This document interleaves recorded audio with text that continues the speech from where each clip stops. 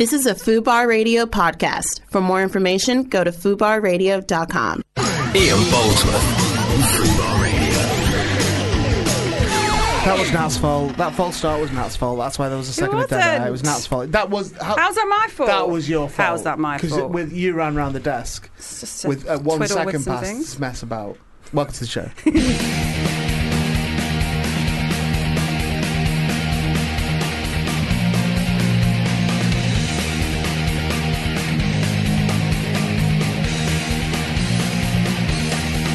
Hello, welcome to the show. It is Monday, the no date. 16th I think it is, right? 16th of March. Thank you for joining us on this pleasant Monday.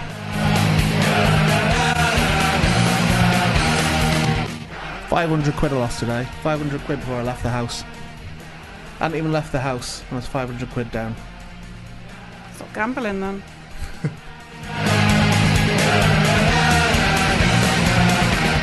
Might do that. I might start a bit of a gamble. You can do it at home, can't you? Get all the casinos from home and stuff. I've actually got a hot tip for a gamble, but I'm not going to share it. Because I don't want other people to do it. Oh, and then I've just got a feeling about something in the future. Oh, okay. Sport related it is. I've just got a feeling about it. Might have a bet on it. I'll tell you who's on in a minute.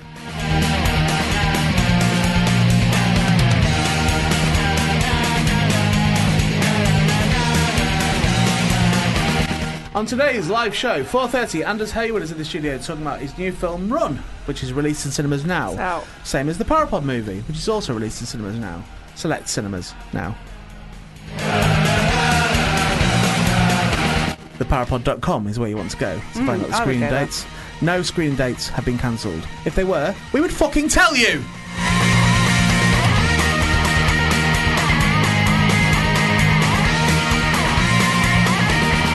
At 5 p.m, Matthew Croak is in the studio talking about his role in the West End production of Aladdin at the Prince Edward Theatre. Who does he play? He's Aladdin. Is he? He's Aladdin, yeah. The Street Rat. Street Rat. Sure. Yep. 5:30, Mark Stanley's in the studio talking about his upcoming projects. Got loads. He has loads. That's what I put that because he's got loads of them. Why don't you just have me as a guest? I can't. He's a returning guest actually, as Mark Stanley. Oh, I remember him. Ian Boldsworth. FUBAR Radio. Hello, welcome to the show. Positivity Central it is here. Oh, yeah. I should say we did an amazing show this morning. The pre-rec, yeah, we did. The pre-rec for next week. Just to throw forward as a little teaser for you, we have a direct address to the nation on next week's show from Prime Minister Dodds. So it's put us all straight. We know where we are. That is frankly unmissable. Yep. 4 till 6 I really next wish Monday. it had been on this show. Well, we might have Barry on later. I really wish it had been on the live show. I know, me too. Fuck me, it was funny. He might make a little appearance later, he said, Barry, didn't he? Prime Minister Dodds addressed the current health crisis. Yeah, some good points. He addressed the nation. And then he ended up getting grilled by journalists and also by people who had gathered outside Downing Street. Yeah. He's been heckled a bit. Yeah, you can probably imagine what that's going to be like. But you've got to wait a week for that. So it's worth keeping well. It's worth keeping yourself together to hear Prime Minister Dodds address the nation on next week's show.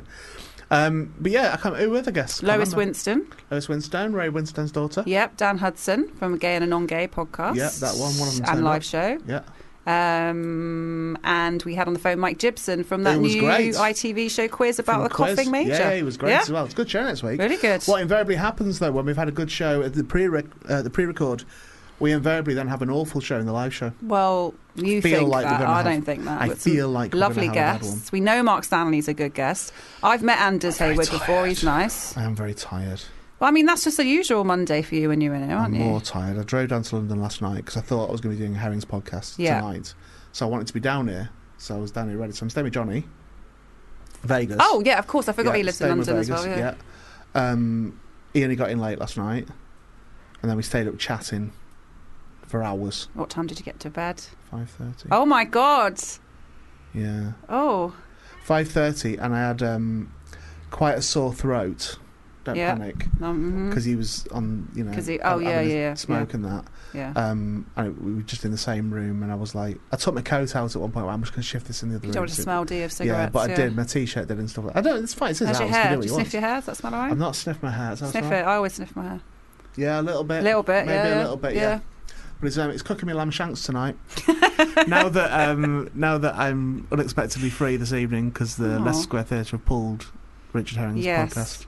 Must have done it last night because yesterday afternoon I was looking because we talked about I was going to come to it. Was you? Yeah. I was going to be Barry's +1. That was all going to happen. Yeah. Barry didn't tell me it was off, by the way. Did he not? No, he didn't know. Well, maybe he just presumed I'd tell you. Oh, I guess that would make sense, wouldn't it? But I was checking Twitter yesterday because I thought, I wonder what's going to happen, and it was still kind of going ahead early evening. And then... no, we wanted to, and Richard wanted to as well, but the venue pulled it, which is fine. It's their venue; they can do what they want, But I'm getting slightly depressed with the amount of abuse that Herring's receiving on Twitter, but for the crime of trying to carry on working. Yes. And trying to maintain his livelihood. Ditto myself, ditto Dodds. It's like, what... I don't really know what they want us to do. It's non-compulsory. These events are non-compulsory, so it's not like Richard was saying, right, we are doing the show, and everyone has to be there as well. Yeah. If like you don't want to go, everybody. you have to go, but don't shout at other people for wanting to go, or... No. People do it themselves. I get it. Well, we discuss this on next week. We do, in detail, we'd have to discuss this. Anymore. Barry's discussed it. We know what Barry would have spent this 500 quid on. We know that he's had to borrow it this afternoon. Yeah, but we can't tell you. Can't say until next week. It's all. That's a big tease ahead, isn't it? And my £500 that I've lost before leaving the house this morning. I was going to give to charity, sadly. So yes. So that's a shame. Really lost out that charity. That's a shame that I can no longer give the money to charity because people on Twitter were tweeting the Leicester Square Theatre, telling them how to operate their business. Oh, right, okay. Despite there being no governmental guidelines just yet, telling them to the contrary. So, what can you do? My take on it is, do what you're told. Mm-hmm. Do what you're told. Yeah, you're definitely known for doing what you're told, aren't you? Do we, in terms of this, I have no fucking clue at all about what the best thing to do is. No clue. So all I can do is go, what are the rules? Do I have to cancel this show? Yes or no? No, you legally don't have to. Okay, then I won't. I will honour the commitments and stay. Even though I'm equally worried about, getting infected or whatever. That's there. But I've made a commitment to do it. I'll do it. I'll take all the necessary precautions. We had to bring in the rule, with the Q&As and stuff and the signings and stuff afterwards, where we were like, we can't shake hands. We're not allowed to. We just can't do it. It's contrary to what we would feel we want to do. Yeah. But... Of course, let's not do that. No hugging. We're banging elbows and all that sort of thing. But what can you do? So until I'm told otherwise, then that's all I can do. Well, I know, but even we haven't had a hug today. We've not, have we not? Just had a little pat of your bottom. That was okay, I think, because I haven't been told not to do that. And you said to me that if you put your hand between my legs and played with me beneath there, that would be fine because I haven't been told not to do that. Yeah, you told me it was something to do with the angle meant that there was no risk of any infection. Yeah, it's just as far as I'm aware, it's shaking hand. We're probably not no hugging, no handshaking. Yeah. So I had to don't touch your face. If you can imagine this, listener, I had to stand at the desk, where I present from. I had to lean forward onto the desk, and then Nat squatted down behind me, and she put a hand between my legs and round the front, which actually felt not unpleasant. Oh, okay. So it was a nice greeting. Yeah, it was nice. Yeah, nice it was greeting. nice. Yeah. It's probably the longest greeting you've ever given me. Well, I needed to Went on I for quite a while. Seen you for a few weeks. I had to, say hello properly. I did feel like I was being milked. In fairness, but if that's what you want to do, if that's how we get through, Nat, if that's how we get through this crisis, I think that's one of the things to do, really. So be it. So we had an email from Ollie saying, "Hi, Ian, and the other one. I presume that's you. Yeah. Great return to form, Ollie. That's nice, isn't it? Short and sweet there, Ollie. We got off form. Yeah, great return to form. Is that why? What had happened, Ollie? What had happened? I kind of want more details from Ollie. At what point do you think the reform was off? I think, Ollie, in our defence, we have maintained the poor standards.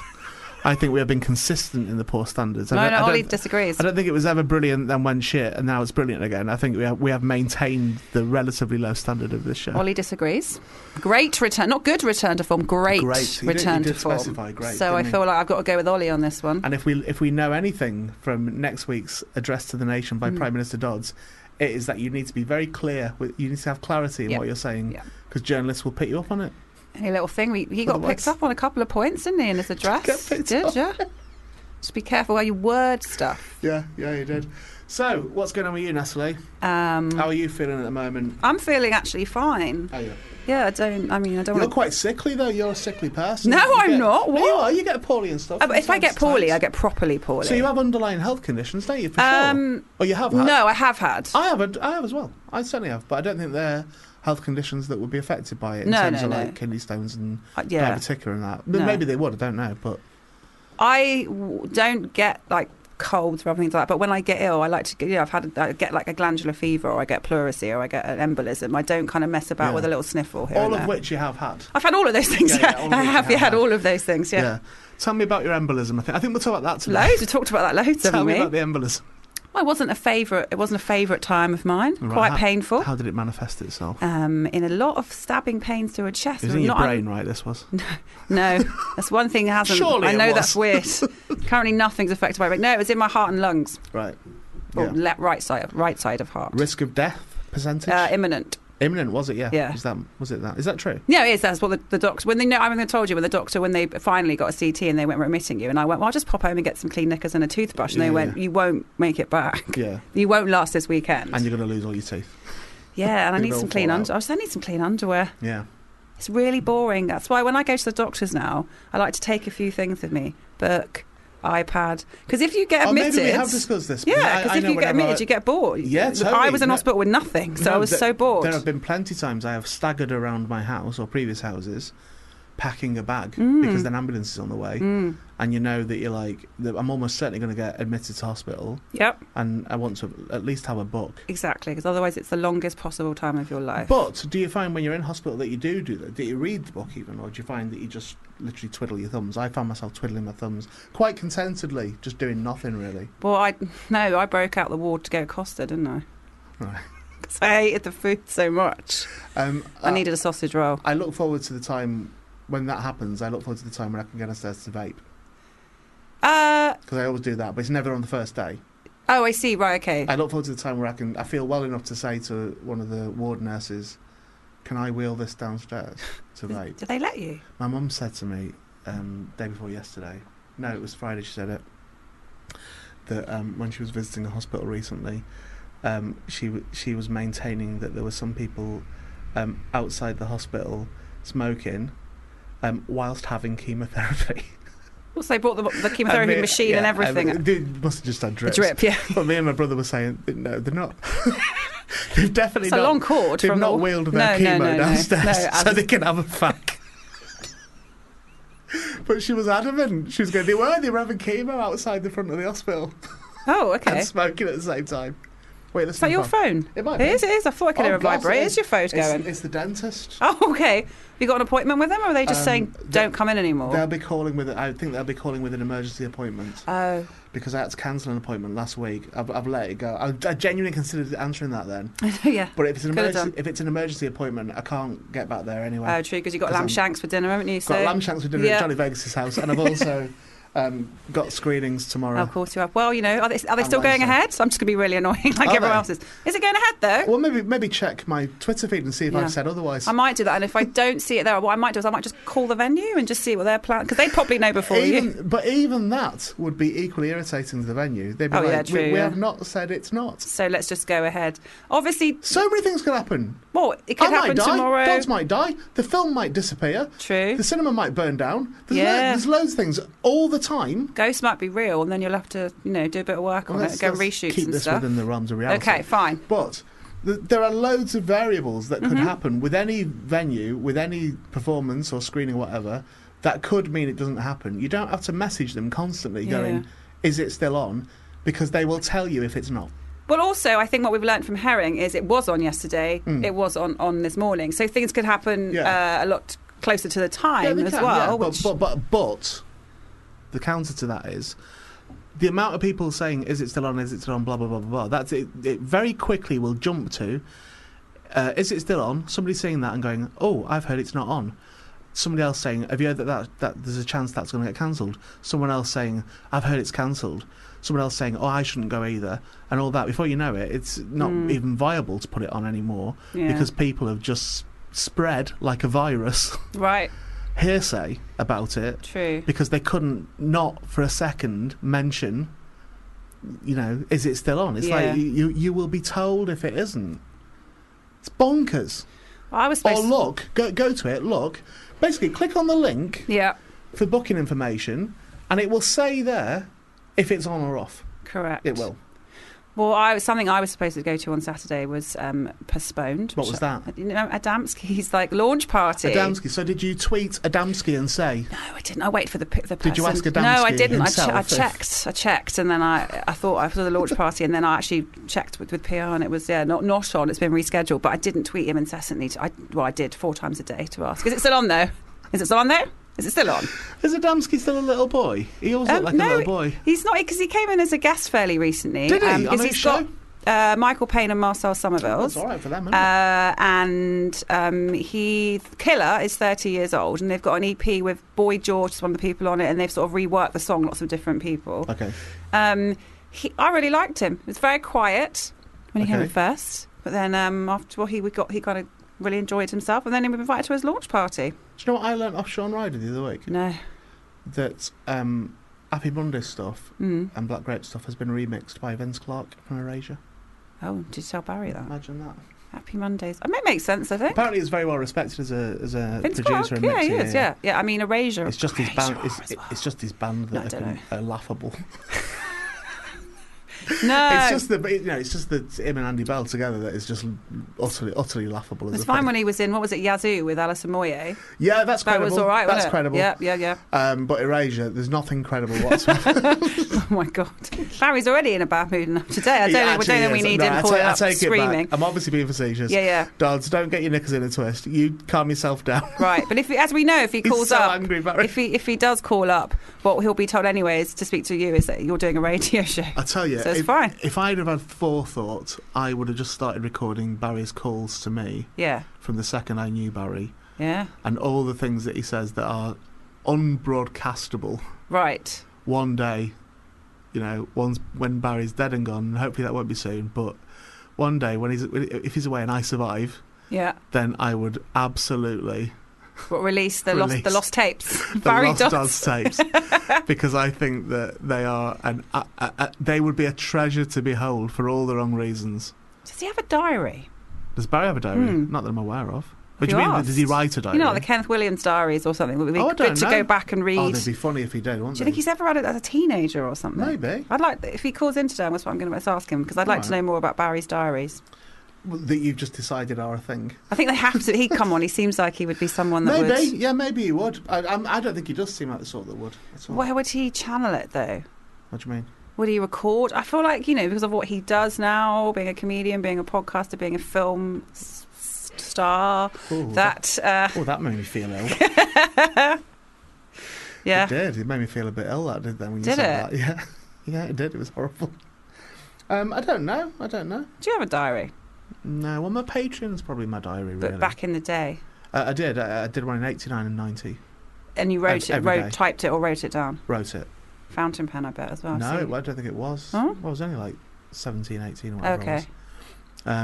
So I kept them diaries. I also had a diary, which I still have, although I wouldn't even dare look at it, where when I left university, the girl that I was going out with at the time, when I was at uni, dumped me. Basically, I came out to London, and then I went back up to the northwest to get all my stuff. My dad was driving me down the next day to move into a house in Finchley, where I was going to be settled. But we were in Sydenham for a little while, just like living with my mate at his house. And then I came back to get my stuff. My dad was driving me down, and then so on the night before I drove down to London, the girl that I'd been going out with throughout university just called and dumped me. Oh, apropos of nothing. Just how did she phrase it? Out of the blue. I can't really remember. Not working. I think she just said I think we should split up or whatever. Oh. And I thought it was a joke at first. And then I remember leaning on the windowsill and just being like, I was like, "Are you serious? Are you being serious?" Yeah. Because I genuinely thought it was a joke, and it broke my heart. Did she joke about that before, that you thought it would be a joke? No, but it was so out of the blue. Okay. There was we weren't rowing or nothing. It wasn't. Everything was as it had always been. It was fine. So I'm sure I told you this. It transpired later on. There's a parental thing that they put pressure on her to dump you. Yeah, but to not be involved in entertainment, the arts anymore. She'd done drama at uni and that, and to get a proper job. It was that sort of thing. Okay. Like, oh, you've got that out of your system now. That sort of thing. So I came. How did we even get onto this? Being dumped. Diary. Yeah, the diary. So what happened then was I came down to London very upset. My dad drove me down and was like, sort of saying, "There's always another girl." There's all this sort of stuff, very consoling. And then we went, lived in Finchley, and then she just kept coming over still. Oh, okay. And sleeping with me. Right. Do you know what I mean? Doing sex and stuff. Yeah. But we were still split up. I love the way it's seen with me doing sex and stuff. Right, just to clarify. She carried on fucking me for about a month. Okay. Right? Which I think is quite... You didn't mind that though? Or did you? Well, it wasn't... I don't think it did much for my mental health. But was it like... To be dumped, but also...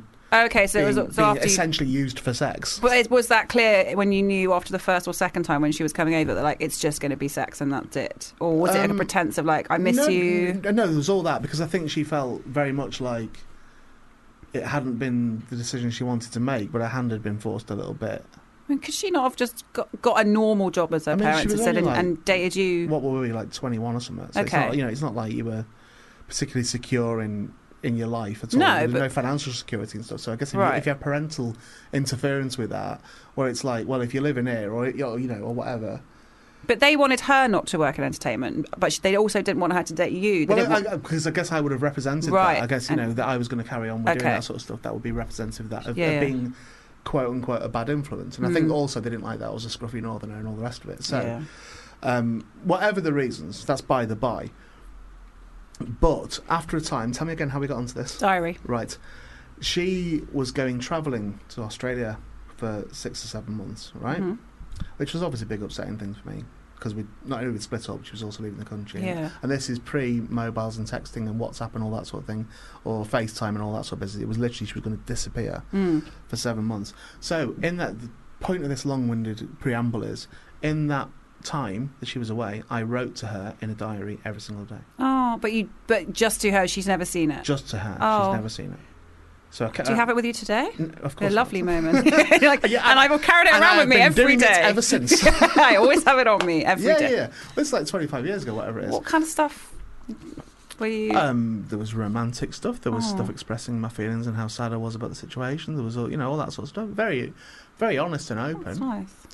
And stuff about what I'd been doing and what I was up to. Because how I thought it would be is that when she came back, I'd go, look, that's been my life while you've been away. In terms of that's what I've had a job. I've been working in the pub and this has happened. Blah blah blah blah blah. And then when she came back, and then it was like she came back and again jumped into bed maybe one time, and then I didn't see her again after that. Oh, so when she left that time, and it was like that, I decided. This is very personal, isn't it? I know. I decided. I've not named names, have I? No, you haven't. No. I decided that time when she came round and jumped my bones in the bed, I was not going to give her that diary. Okay. I decided by how she was with me, and I heard nothing from her, by the way. There was no letter, no phone call at any point. While she was away. Yeah. And I decided there and then I was like, I'm not giving her that diary. That compromises me. Yeah. So I didn't. And I saw her again once. She came to a Big and Daft show once. Oh, and she said to me that she expressed, this was many years later, she expressed huge regrets and said she hadn't. Oh. Actually, that's her business, what she said she hadn't. But when she left the last time, was it that you had thought, I can't do this again with her? Or was she saying, this is the last time, but you'd obviously had that discussion I think that was the moment where I thought, oh, no, you're a dick. Yeah, okay. Do you know what I mean? I think that was the moment I thought, oh, no, you're quite ruthless. Yeah. This is horrible. Yeah, you're not the girl I thought you were. Was how I assessed the situation. I don't know if that's right or not, but that's how I assessed it.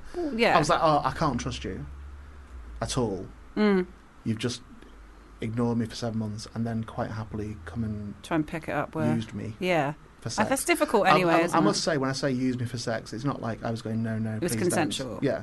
But I mean, I know what you mean, because when you do split up with somebody and there's always one of you thinking, yeah, sure, we've split up, but if you keep coming over for sex, something's going to lots of people carry on banging. That is the thing after splitting But there's up. also some sort of attachment there as well. You can't really get over somebody and like somebody whilst you're still sleeping with the person. I think oftentimes the person, unless it was a mutual decision to end it and then you just carried on as fuck buddies or whatever, which I think is probably impossible.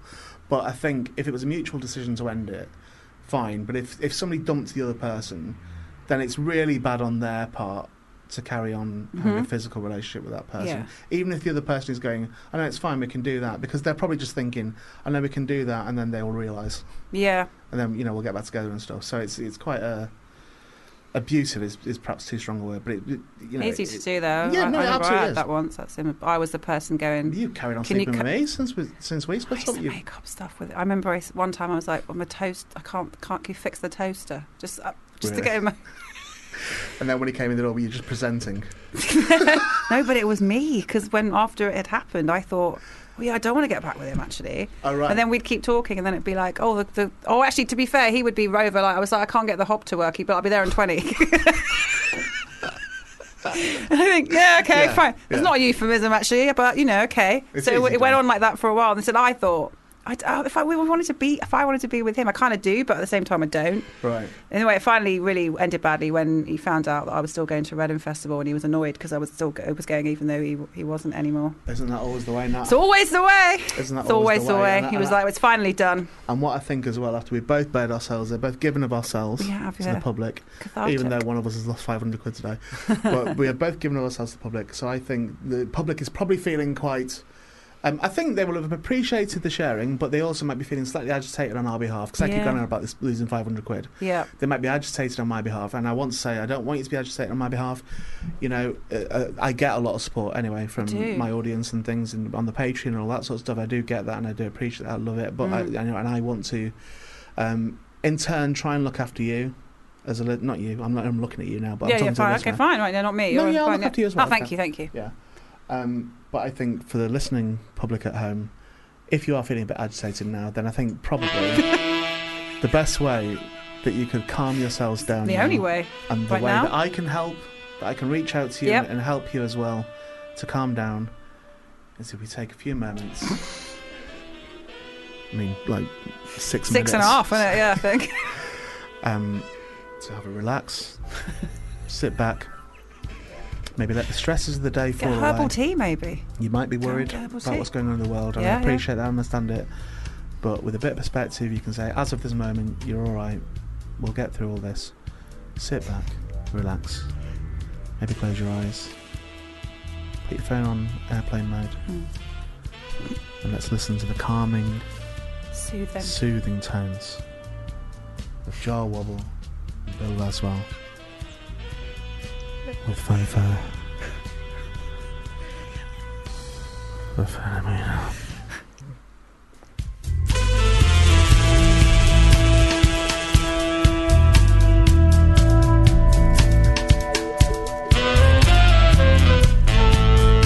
Also, spoiler alert, this is also the Prime Minister Dodds's music that he has playing when he does his address to the nation.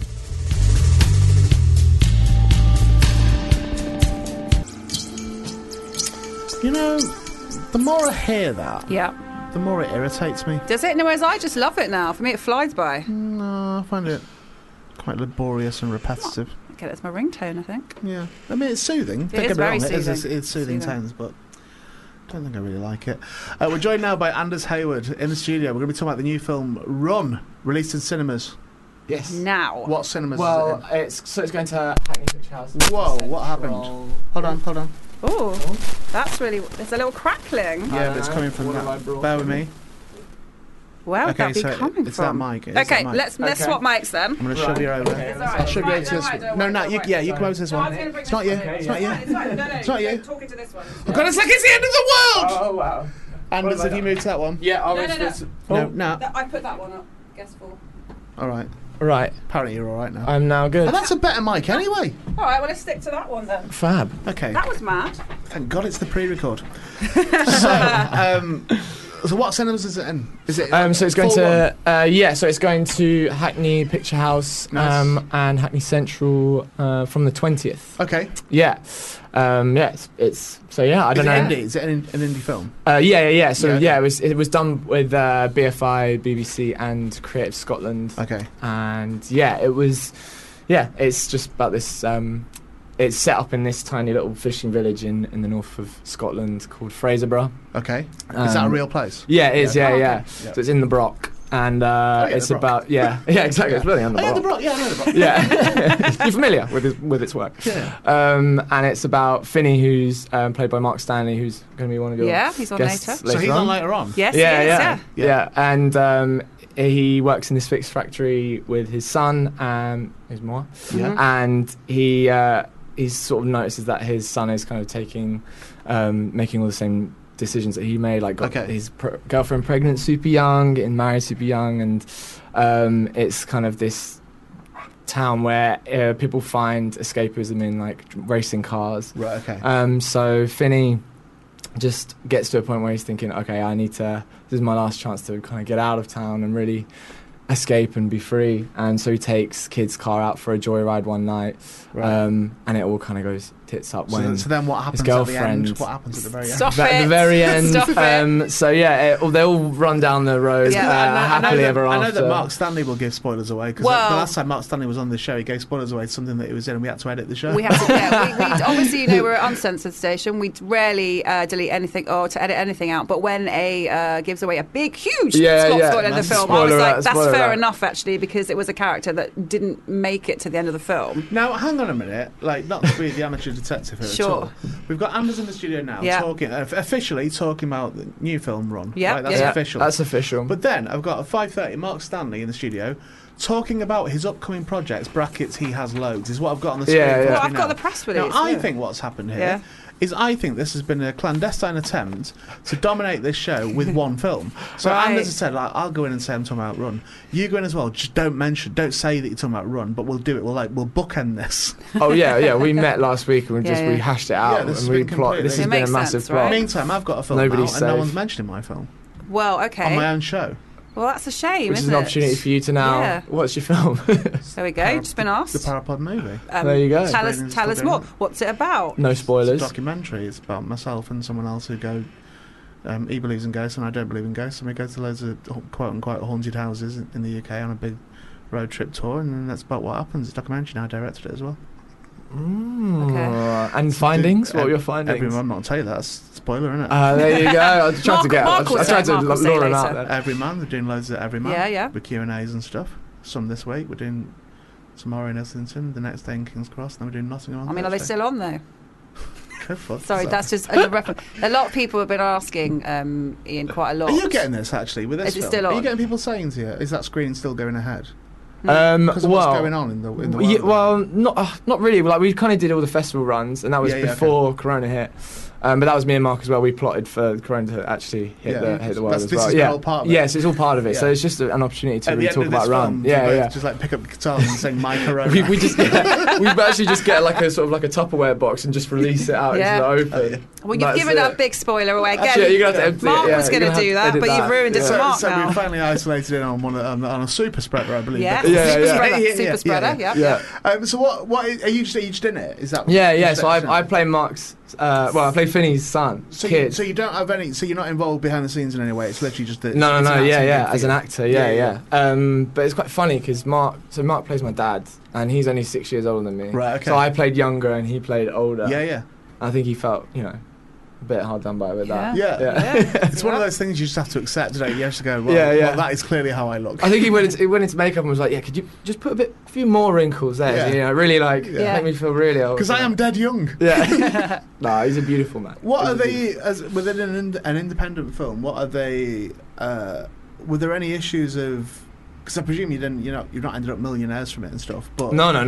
So what were the working conditions like within that? Because they're very much all hands on deck, them sort of things. Yeah, well, I just felt. I think with anything like that, on that scale, I think everyone is so invested, and everyone has to be super invested, and it just kind of feels like if you get one or two that aren't, it really knackers it. Yeah, exactly. Because when you get like a Fast and Furious, and there's 5 different units all shooting multiple things. It's like, the personal aspect of it kind of drifts out a bit. And I think everyone really believed in this film and really, it's obviously so cliche to say it, but I think it was something that everyone was super invested in and really, I don't know, it was something that everybody really responded to as well in every department. So it was. Is the end result how you envisaged?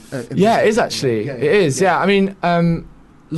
It's a film. It's super. I mean, it's only 77 minutes, so it's like bordering on short film instead of feature. Mine's 109, so better value for money. Not a competition. That's like one episode of it on Netflix where they just have varying. Like one could be 40 minutes, one could be an hour and a half. One episodes of things. Were you saying that to undermine him? No, I'm saying that now. Like that's just like a Netflix show. No. Exactly. You could have just done that in like 2 seconds. Well, anything should be the length that it is, shouldn't it? That's it. I mean, there's no filler. It's got to be this. It's got to be that. Yeah, there's no montage scenes of like. I was going to say, you've got a montage scene, haven't you? Well, I've got a montage act too. As Anders calls it, filler. Oh, it's not filler. It's just like we just had to cram it in some way. Yeah, sure. That would have been quite a good name for your documentary about ghosts and like thriller, but you could call it just filler. No, I think the title we chose is better. Okay, right. Yeah. But if you wanted to take that with you and make your own one, yeah, well, I think I might just steal it. That's why you're an actor and I'm a director. Yeah. Was it a script? Is it purely scripted? Yeah. So scripted drama, written and directed by Scott Graham. He was actually from that area, right? And it was originally a short, and then he turned it into a feature. Oftentimes with those sort of things, when it is an independent sort of thing that's going on, oftentimes within that you'll get a little bit of leeway and stuff. You know, when it feels like it's an ensemble piece. Yeah. There'll be a bit of leeway, but was this sort of sticking to a rigid script? I mean, I think like Irene. Can I say what happened there? Irene, who tried to do the most graceful entrance of something, then did the noisiest exit of anyone I've ever heard with doors. So much banging, so much noise there. But in a China shop. Holy shit! She really is. If you listen back to that, you'll notice how halfway through that question I'm like, okay. What was going on here? Go on, man. Sorry. See what happens. Yeah, we've thrown us all. I mean, spoiler of the film. Was it a rigid script? Well, I mean, so it's all in like the accent is like a Doric, so it's like almost like a language. So we had to keep quiet. Oh yeah, so you can't. Yeah, so it was like the whole script was written out phonetically, and we had like a glossary of like what we had to do beforehand, because the whole accent up there is so different to. Was it subtitled? So we took it to Tribeca, and that had to be subtitled for the American audience, and then it came here, and there was a few, like my mum's Swedish, and she came to see it, and she was like, oh, I loved it. Didn't really understand a lot what was going on, but I mean, it looked great. So there's a moment again, because I'm going to counter everything here with Parapod movies. Okay, sure. There's a moment in the Parapod movie where somebody with a very thick West Midlands accent is speaking, and I to this day don't know what she's saying, and I directed it, and you just directed the edit. Okay, you were like, it's like just on. Yeah, there's a bit where I won't even say what it said, but there's a bit. It's just like I can't understand that. We're getting to because it's been entered into festivals now, even though we're touring at the moment with it. Okay, it can't be Cannes, sadly. It's been cancelled, isn't it? Cannes Film Festival. It's not this year anyway. It's been next year. I think it might be later. Yeah, South by Southwest was cancelled. That was cancelled. Yeah. Tribeca's happened, as we know, so you can't be in that one. Wasn't that? It was LA Comedy Festival, I believe. Okay. It was Cork, I want to say. Cork Film Festival in Ireland.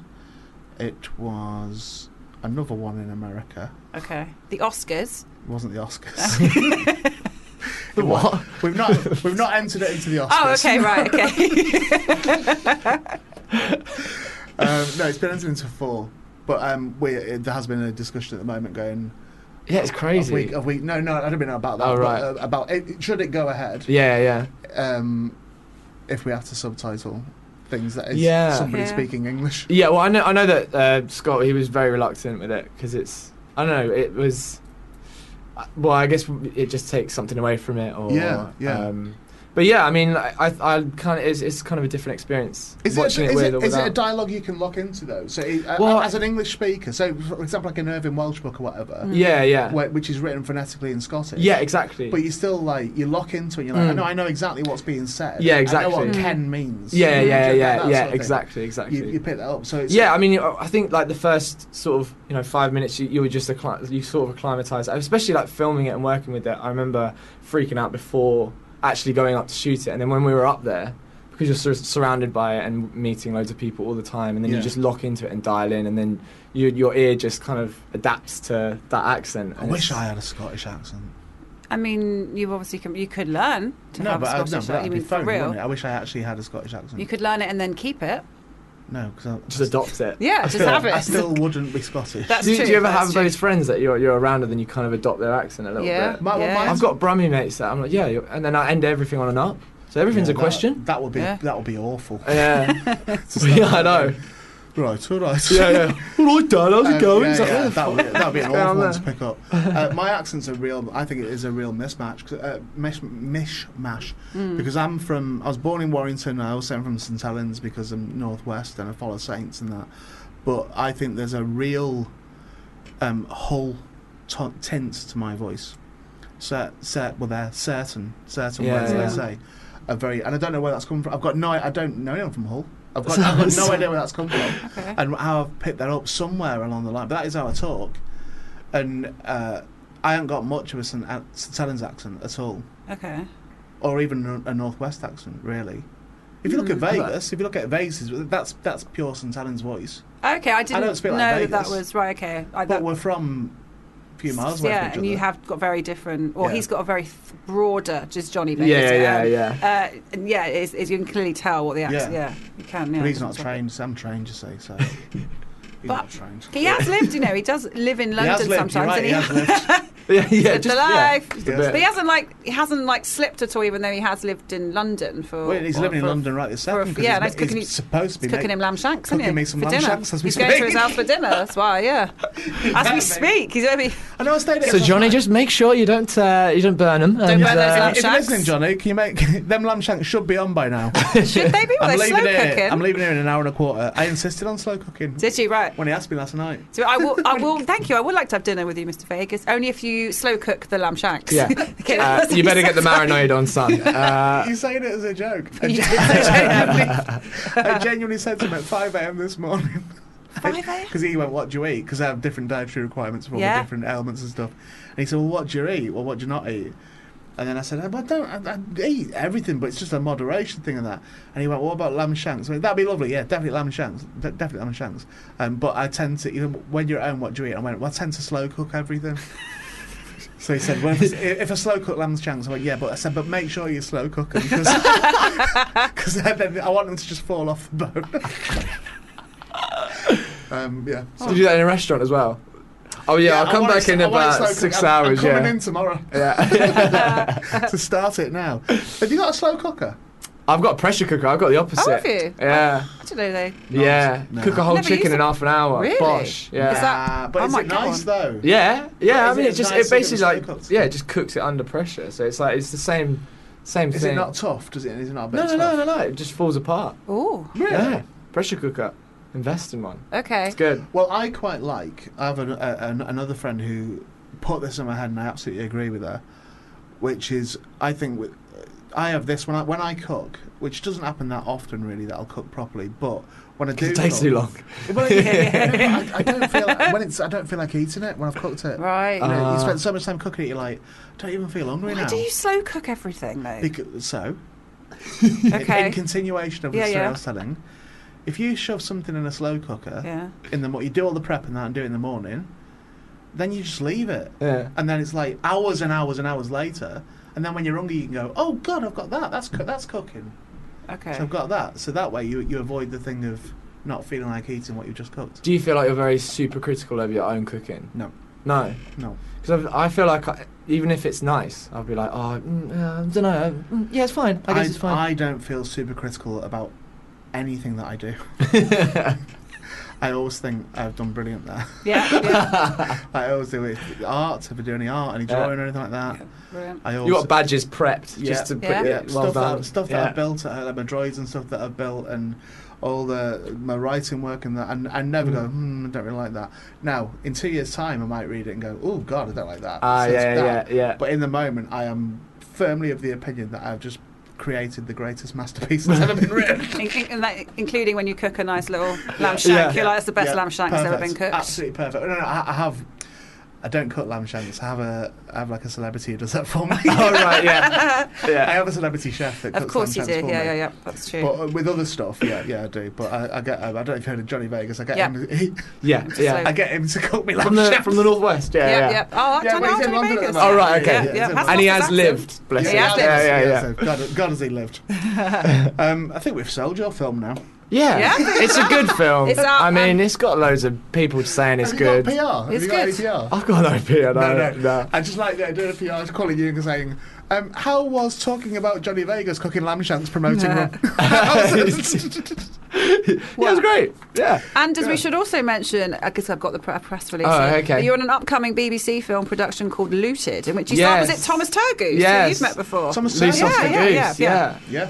How's Yeah. he? Oh, he's He great. came to one of my gigs once, but I never met him. Yeah, he's wicked. He's just, I don't know, he's just one of those people that are just totally 100% unfiltered and just amazing. Have you ever seen his audition tapes for This Is England? Yeah. Aren't they Have the you told him about fucking craziest thing? So he told me about this story about when he was auditioning for that, and so the second audition he was like, yeah, I'll come to the audition if you give us 20 quid. Right, was it? Yeah. Or like 100 quid or something like that. I can't remember how much it was. And then they were like, yeah, all right, yeah, okay. And then they asked him to come to the third one. He was like, yeah, all right, but it's gonna be more than that, mate. And they were like, okay, fine. And then the last one, he was like, I want a PS2. And so they bought him a PS2 Really? for the last audition Wow. down in London. He was just like Yeah, a it's cheeky little fucking fucker. scally little kid. Yeah, He just, yeah. He just rocked up with And his, he hasn't changed. Like he's Has he not? Yeah, he's just he's he just wicked. rocked up with his bike. He Yeah. just came in like What's your gig? no. I never met him at the Oh, gig. okay, It right. was a big thing in like Derby and something. There were quite a few from This Is England were there, but I didn't meet any of them.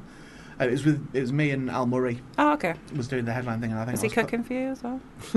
Wow. Oh, he'd kick a pie, wouldn't he? No, Slow cook pie? No, not when he cooks me. No. That's no, quite the contrary to the character. The reason I paused when you said does he cook for you is like when he preps food for me, so it's not it tends to be salady stuff. But he doesn't cook it, it's very Right. cooking. Yeah. But he will prep it and arrange the plate and like do a swirl of like Olive oil and that sort of Yeah. thing. He does all that out. But Very nice. But yeah, but Vegas is lamb shanks. Yeah. Oh, sorry, Murray's the let's come salad. back to that. Yeah. Al Murray's the salad. Got it. Catherine Tate does quiche, but even if I don't want it, just oftentimes I've distanced myself a bit from Catherine now because I do. Miranda was similar. She make you a quiche? Miranda Hart, yeah. She would do omelettes. Well, very nice. Very like an omelette. Lovely very omelette. nice omelettes. Yeah, Yeah? she prepped very nice, but she'd fold them as folded omelettes as well. Okay. They were fine, but I found a similar thing happening with Miranda Hart and with Catherine Tate as well, where they would make with Johnny with the lamb shanks and with Al with the salads. They will say, "Do you want? Would you like that?" And I'll be like, "Yeah, okay, yeah, we'll have that tomorrow." With Miranda and Catherine Tate, very much going, "I've made it, eat it."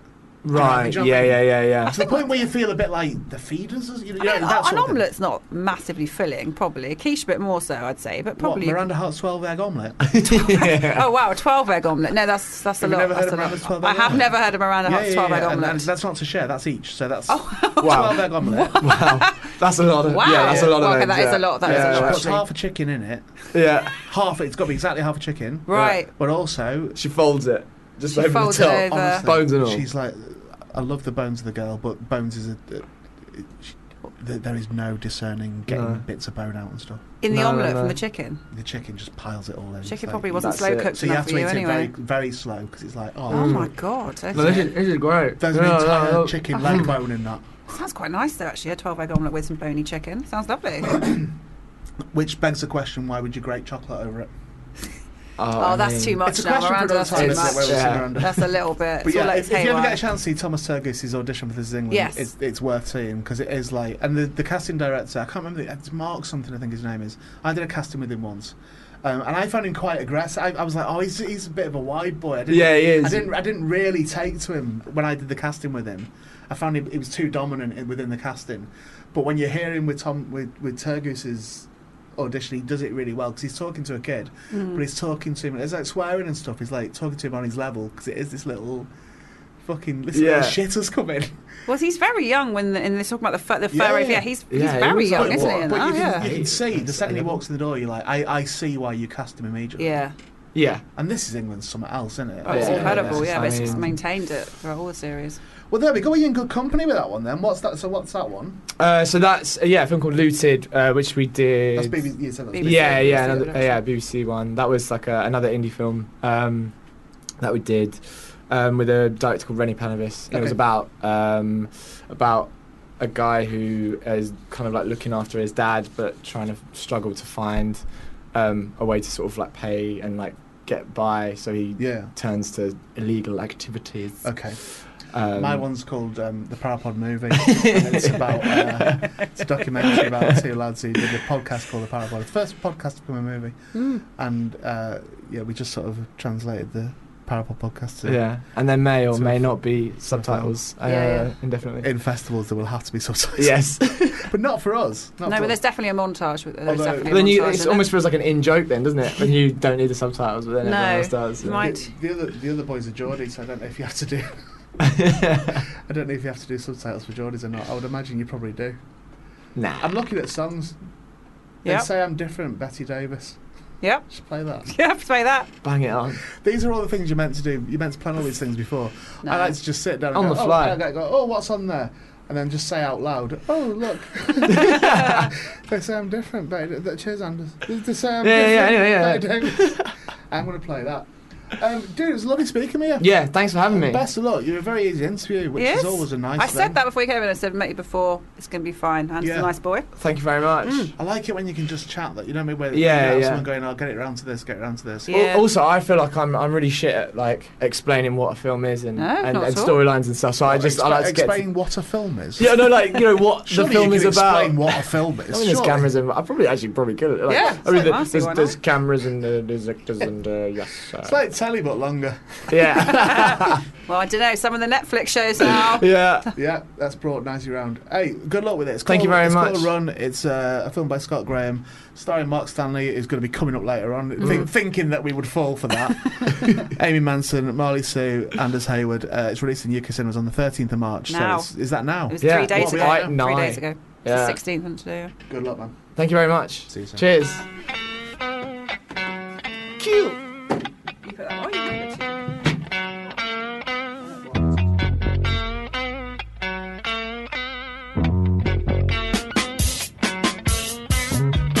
They say I'm different 'cause I'm a piece of sugar cane. They say I'm different. The door again. Betty, there's that door again. Yeah, there's the door. That was Betty Davis. I feel like she's doing it on purpose. We just told her about it as well. Then she waited until 20 seconds to run in and then run out again. She knows what she's doing. She did a bit quieter and she went, okay, to be like that, yeah, fuck you two. Oh, it's a nice cameo from Irene there. Can we set up like a GoFundMe or something to get me my £500 back? Oh, for the cancellation for what happened. Is that how you were going to give it to charity, you said, weren't you? I was going to give it to charity. No, hang on. No, careful. Because if I say I was going to give it to charity, then you'd have to. Then I would have to do it. Suddenly it will be out unbeknownst to you. Someone will set it up and they'll be like... The last thing I need is any more fucking admin. Right, exactly. So let's scrap that. But Mark Stevenson's been in touch. Gift Aid. Mark Stevenson's been in touch from, I believe, South Korea. Go on Patreon. Patreon.com/Ian Bozer. They'll do something every day. I work my fucking bollocks off on it. And that might end up being your only lifeline to the outside world, i.e. to my house. True.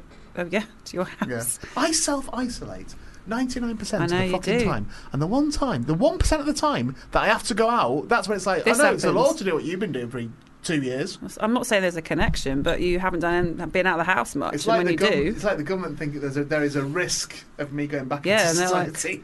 That's why they keep asking, this keeps happening with all these screenings. And Mark Stevenson from Korea, South Korea, tweeted, I'm sorry you've had such rotten luck and circumstances the last couple of weeks, Thank Ian. you, man. But it is delightful to have you back on Fubar Radio. Yeah, again, would you not consider that to be a continuation of the bad luck that I made? Stop it. It has been a shitty couple of weeks. But you know what? Whilst horrible things have happened, which I don't necessarily wish to go into, but horrible things have happened in the last few weeks. Yeah. But I'm also working very hard to balance and go, no, hang on, my film has come out. Mm-hmm. The sold out screenings. Okay, they've been hit by what's been going on with health and all that sort of stuff. You know, with the naturally they've been hit in certain ways. and naturally the income has been hit in certain ways and all the rest of it. But however, the film is finished. It has sold the tickets. Yeah, it is being screened. It's in getting a good cinemas. response, isn't yeah, it's it? getting a brilliant response. Yeah. So I'm trying to go. Yeah, there's been shitty personal stuff been going on, but But this has happened. Well, yeah. I think it's important in times like that it's going on where I think a lot of people might be panicking a little bit. To look for a positive. Not even that. Just to get some perspective in things and go, look, it's like not everything is shit. And sometimes, by the way, I'm aware, by the way, that sometimes everything is shit for someone. You know, everything is. I get that, and I've been in that situation myself, and I know how desperate and horrible that feels. I do understand that. But I think if you can, at a time of franticness, if that's even a word, or hysteria, or whatever you want to call it, and I don't mean them in a disparaging way, I mean that as a descriptive term, I think it's kind of important to go, right, have I got, you know, my family, have I got my partner or whatever, have I got a roof over my head, have I got, you know, all those things. Like, I mean, this is awful because it's like, if someone's going, because I remember when I was in a really bad situation, when I was suicidal and stuff, Yeah. when I was going, no, I've not, no, I've not, no, I've not. Yeah. Tell me one good thing that I've got, you know, that's how Yeah. I was genuinely like that. No, I did have my friends, that was, you know, but at the time I couldn't see that at all. And I did have my health outside of my mental health and all that, all them things. I think it's important to get a sense of perspective. I really do. I really do. At times like this, when there's what feels like an avalanche of information, most of which is unchecked because it's social media stuff and all the rest of it. So when there's an avalanche of information and it is a scary situation, and when you are losing money or whatever, or where you are, you know, your sold out show suddenly doesn't look like it's sold out anymore, even though it is. But, you know, there's gaps in the room because people have to stay away or choose to stay away or whatever. I think it's important to get a sense of perspective there where you go, right, not everything is shit. And there is nothing to be gained from thinking everything is shit. All that will happen then is it will get shitter. It will feel shitter if you decide everything is shit. Yeah. So you've got that. I don't mean to be condescending. No, with no, that, I know but what you mean. Do you know what you know what I say? And it's took me a long time in my personal life, which is the only life I have, my personal one. Yep. It's taken me a long time to get to that stage, but I think I probably got to that stage a few years ago, maybe. Yeah. And I think that these sort of times when you could be leaning towards depression, which I definitely have in the last few weeks, I've definitely been leaning towards feeling not quite very stable, and the horrible things are happening to people around me as well, and, you know, as well as my own personal horrible things that have been going on. And it feels like, oh, this could be the time when you could buckle. So I've been kind of standing as firm as I can in that situation, and trying to remember where I was at when everything was all right. I was like, oh no, this is how I look at the world. This is what my own personal ethos is, and this is how I will react to horrible situations. So when there's a test, like it feels like it's at the moment, I think that's when you have to work a little bit harder to just go, right, I'm all right. I'm quite cool, me, in terms of how I look at the world, in terms of how it works well for me. Yeah. And it took me many, many years to get to the point where it worked well. You know, where other character traits weren't helpful, you know, were counterproductive. To get to a point where you're like, I think I've got my attitude right for me. Yeah. And for my loved ones, and, you know, the people that I care about around me, they all seem to like me and stuff. So I think that's when you have to really try hard. Yeah, and you've got a nice dinner being cooked to you tonight. You've got some lamb shanks with Johnny. Even when I was saying all Johnny that, Vegas. all I was thinking then was, I've got Johnny Vegas lamb shanks. I wish I had pork chops. You're not coming. No, I was thinking I wish I had pork chops cooked for me by Les Dennis or someone. I'd love that. I can't see any reason why you can't make that happen. I don't know. I don't know Les. Do you know Les? Do you know Les? Can we make a note to try and get Les Dennis on, please? Thank you. Les Dennis once. I like him a lot. We've discussed it before that one of my exes played his girlfriend in Extras. Oh, okay. She was the blonde girl who was his girlfriend in Extras. That's one of my exes. And myself and Ed interviewed Les Dennis in Edinburgh one year. Was he lovely? He was ace. I knew he would be. Yeah, he better be. The thing was, right, he answered the door. Yeah. We got a cab down to where he was living. We'd arranged the interview and stuff. I can't remember which... No, it was. We'd interviewed Mick Miller and Jimmy Cricket. Oh, yeah. And then we'd gone out for a drink with them afterwards in one of the... Oh my God, that was fun. Private, yeah, but, you know, one of the performers bars in Edinburgh. And obviously Les Dennis, then he was in Edinburgh as well, and he came over chatting because he knows them and stuff. Yeah. And Mick was going, and Jimmy was, in fact, were going, you should do their podcast. You definitely should do their podcast. It's brilliant. We had such a good time. You'd really enjoy it. And Les went, yeah, I'll happily do it. So we arranged it there and then. Yeah. And we arranged to sort of go to his house at 10 in the morning or whatever, which is early doors in Edinburgh. But when we arrived there, he clearly had forgot. Was he? So he basically answered the door in his pants, right? With his dressing gown, kind of unkempt. I don't mean unkempt, you know what I mean? He just got up, yeah. He looked like he just got up. But he was immediately going, oh, of course, lads, yeah, come on in. And he was like, do you want a coffee? I'll make a coffee and that. And he just sat and just spoke openly for however long we recorded. It was just really nice. Just really, yeah. Oh, I'm getting in touch with him. Maybe I should... Didn't Herring see him quite recently as well? I'm not sure. Did he? Okay. Yeah, that one went ahead. He got 500 quid. Well, when was that? How many weeks ago was that? I don't know, mate. But I don't see why Les Dennis should go. Do you know what Richard said to me this morning? No. He went, much as I was looking forward to talking to you, I'm so glad it didn't happen last week. Because he did Michael Palin last week. Oh, right, okay, because if it had been this Monday, we'd have to cancel Yeah, Palin. That's a relief, mate, isn't it? Yeah, I'm glad that... Good guess, Palin. Very good guess. Michael Palin... Because I doubt Michael Palin's got an income stream, has he? So I'm glad he got his 500 quid, and I'm glad that myself and Dodds... Who's next Monday, do you know? Or may not be? I don't think there will. I don't think. Well, I think if they've done it today, I don't want to speak out of turn, but so I don't think it will. But if it did, I don't know who it is. I don't know. They're going to rebook you. I hope it does. They'll rebook you. I hope it just starts. Yeah, we'll work something out. It's no big deal. DVD release. I wouldn't have thought so. Get you back on. No, I wouldn't have thought so. Okay, not really. All right. I'm not pissed off with Herring in any way. No, of course. It's nothing. It's out of his control, isn't it? I think, quite frankly, the way some people have been speaking to him on social media this weekend has been nothing short of abhorrent. Really. Awful. So, yeah, just one of them, innit? It's happened before, it'll happen again, in terms of, like, it is. losing a chunk of cash. Well, I think we should get our next guest into the studio. He's waiting in the green room. I don't know if he's brought any food in for us. I don't know. We'll ask him. I've ruined the mood. No. I feel like I was trying to be inspiring, but it came You across did. It was inspiring. It was inspiring. I just made me hungry for pork chops cooked by Les Dennis. I'm just a bit jealous because I don't know if you know, but in the pre-record for next week's show, I actually interviewed Prime Minister Dodds. He did. He did a speech, and I thought his speech was so inspiring. I thought I might be able to do one. I failed miserably. You didn't. You know what? You didn't. You didn't have the right music. I failed by comparison to Prime Minister Dodds in next week's show. You didn't have the right. He asked for some fanfare for Philomena, didn't he? Underneath him. The snidey little fucker. He knows what he's doing, doesn't he? He knew that was going to make it brilliant. I love you, baby. I love you so much. Girls and boys, the Dynamics, and we are joined now by Matthew Croak. He's in the studio. Hello, sir. Hello. And what we've decided we're going to do, we're going to do some retrospective promotion for a show that isn't on anymore. That's what we're doing. Because Matt came in and we're going, oh yeah, we're promoting Aladdin, aren't you? He went, well, that's been and gone. I know. And then Nat went, why is it shut because of the coronavirus? I did went, say no, that. It's shut in August. Last year. 2019, Mary Poppins. Can I just is in there say, now. the bit of paper that I've been sent was Matthew promoting Aladdin the musical, West End, brackets, he plays the role of Aladdin. Yeah. Played the role of Aladdin. Says plays. No. So, have you got a good relationship with Disney? Yeah. Yeah, and I played the role for almost 3 years, had the best time. Yeah. Got to know Disney Theatrical very well. Went and did lots of things like this, and lots of things for like their YouTube channel and their social media, and lots of stuff for Disney Store, did lots of things outside the show as well. So I worked with Disney quite closely because obviously there's a team at Aladdin that look after the show, and Disney are quite separate, but obviously we all come together. I've had a bit of a rethink on Disney recently.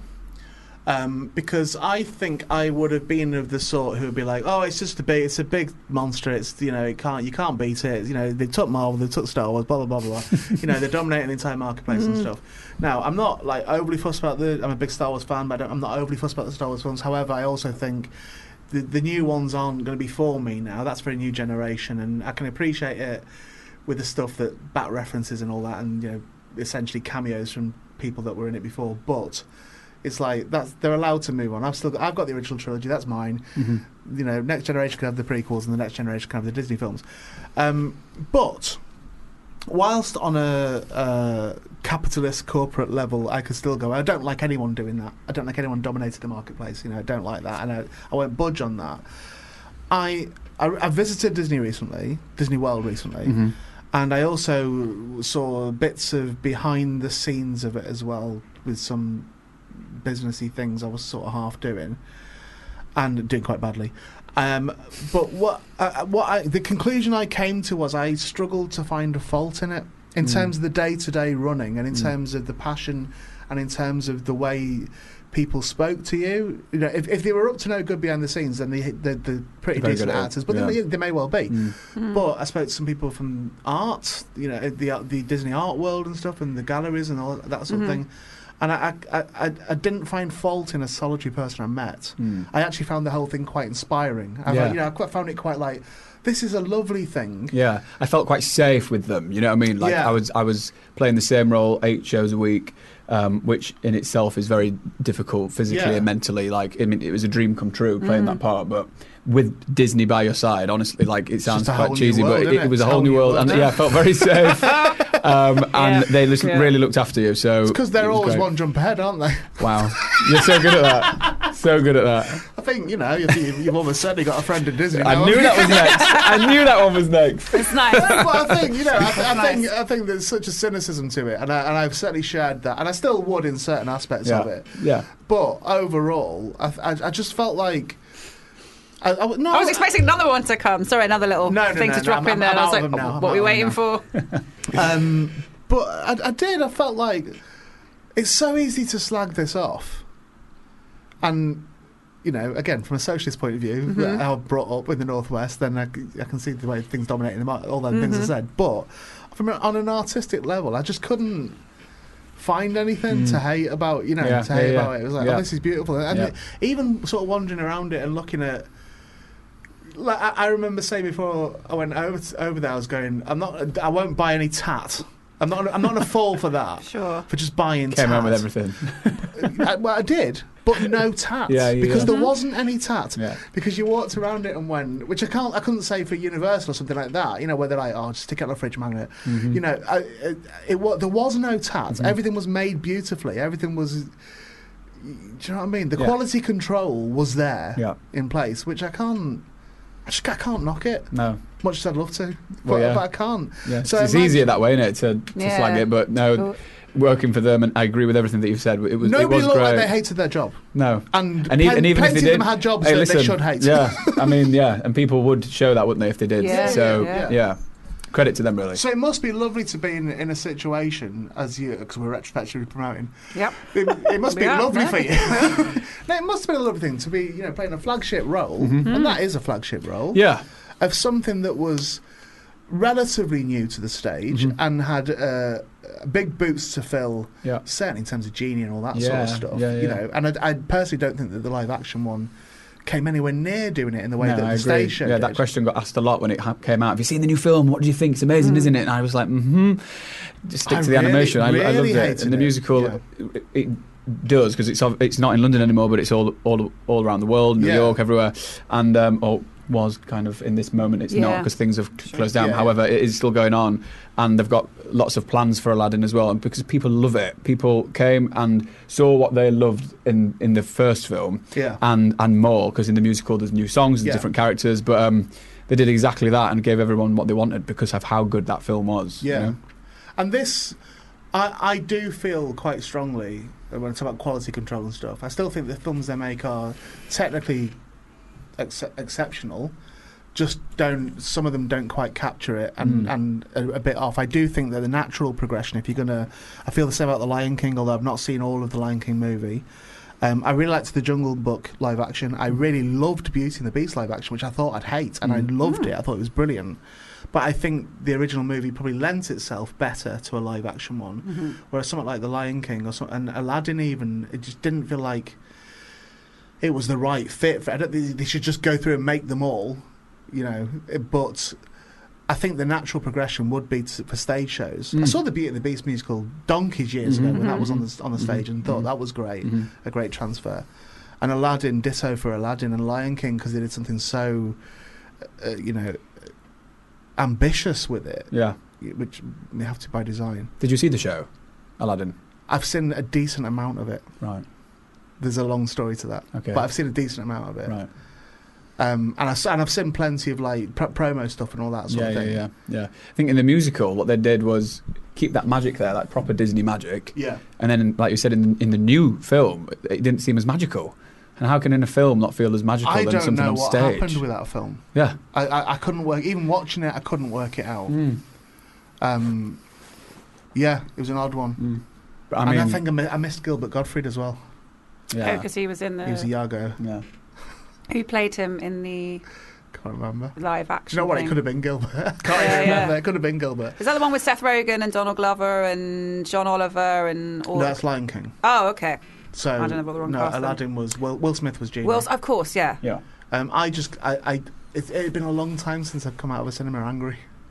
Like it really, I was really. Imagine that feeling, then not really being able to say how you really felt. Oh, of course not. You know, But that's I was why- like, Well, that's kind of what I said to you. yeah. Are you still I'm free now. I can say it. So yeah. kind of. Hi, Disney. Yeah. But you're allowed an opinion on it, surely. Yeah, but it just kind of, and a lot of things actually were, and it was just kind of like a feeling that we got when it was out.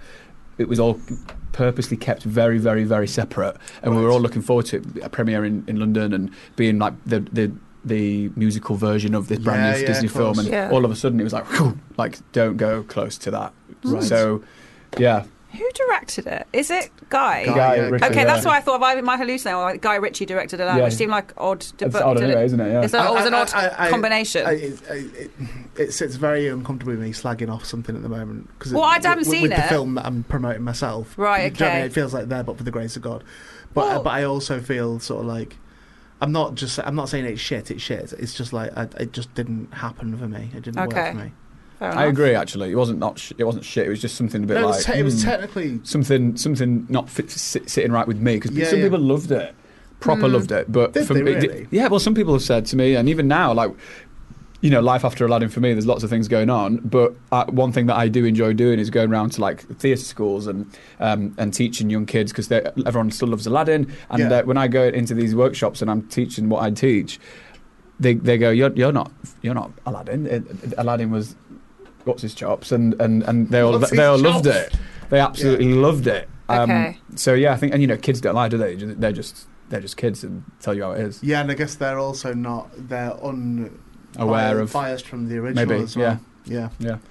Isn't it weird? What are you doing now? So life of an actor, innit? After Now, Aladdin, that's why you're here, innit? that's why I'm here, Now, free as a bird. No, so after Aladdin, it was, as I said, 8 shows a week and all that. It's proper tough. So went up north, saw my family and had a bit of a rest, and then I went to Bradford to play Prince William of Wakefield in Snow White pantomime, which was the best. That's not the one I saw. At the Alhambra. Yeah, the Alhambra. Billy yeah. Pearce. Yeah, Billy Pearce, Paul Chuckle, Faye Tozer from Steps, and my wonderful co-star Sarah Goggin, who played Snow White. It was. So what year was that? When was that? Was Just that now. This Just Christmas Christmas just gone, yeah. Okay, I saw the one before. I saw Biggins' one. Right, The year yeah, before, which was Aladdin. It was Aladdin Yeah. with your lad from Blue in it.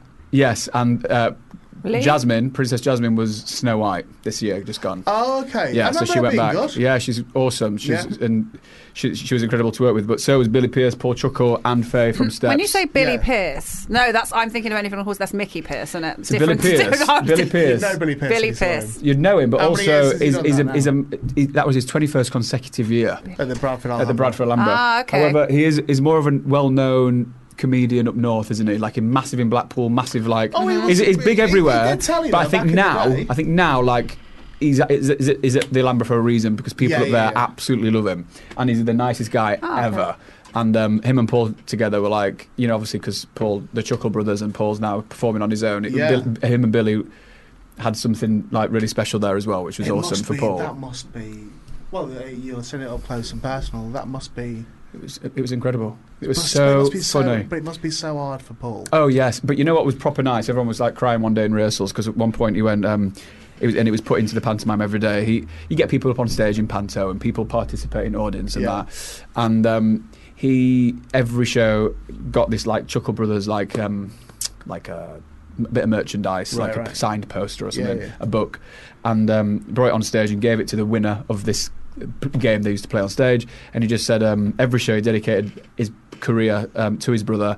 The audience like applauded him and just said, I said to my brother before he passed away, if I continue to perform, you're going to still be with me. And then he said, now I'm giving you this piece of merchandise, and now he's with you. And it was just one of those moments. Every show, everyone teared up a little bit, and it was for his brother, and he still does it now for his brother. So that, it's really sweet, and it was a proper, like when you first heard him do it, like a proper moment. You realise like how big they were. Because what do you do? Do you know what I mean? It's one of the situations where you're so synonymous with being in with two of you and your family as well. Yeah. And it's like, but he's still here, and and that's all he does. That's all he's got. You know, in terms of what he does. Yeah.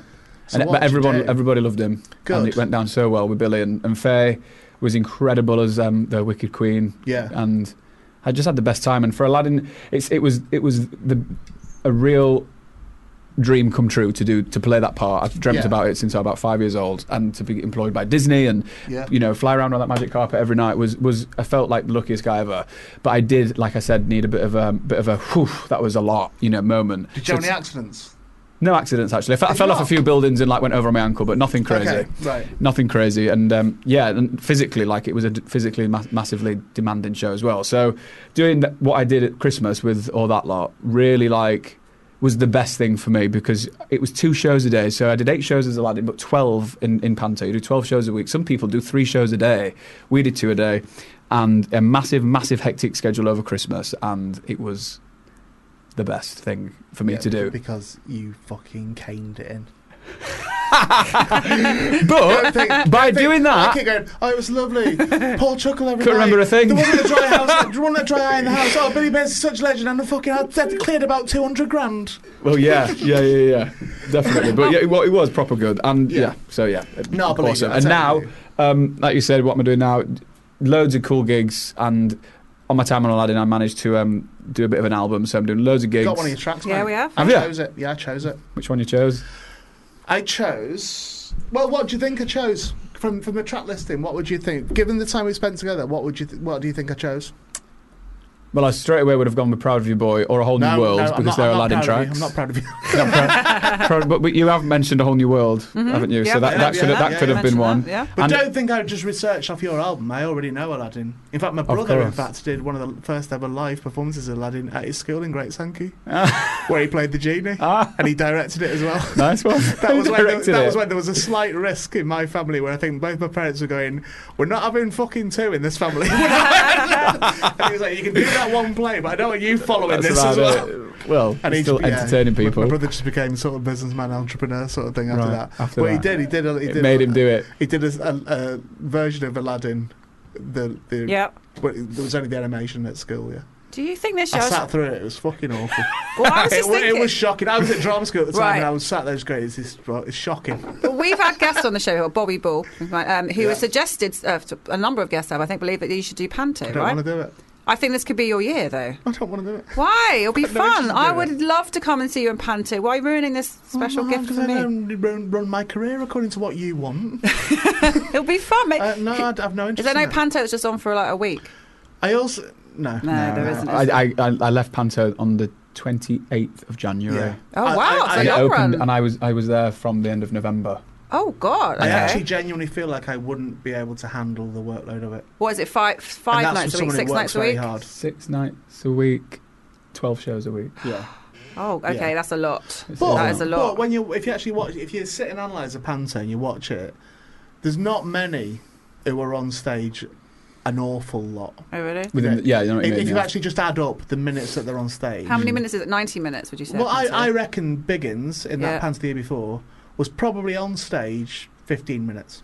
Oh, okay. Just chopped up. But Billy Pearce, though. Billy does, but I don't know, is he like on coke or something? Is he like, I don't know what's going on with Billy Pearce. No, clean as a whistle, but he's just crazy. But isn't it mental? His energy is mental, yeah. Yeah. Mental. And what's he like, 70 something? Like, getting there. Yeah. Yeah, I think he's like 69, I think.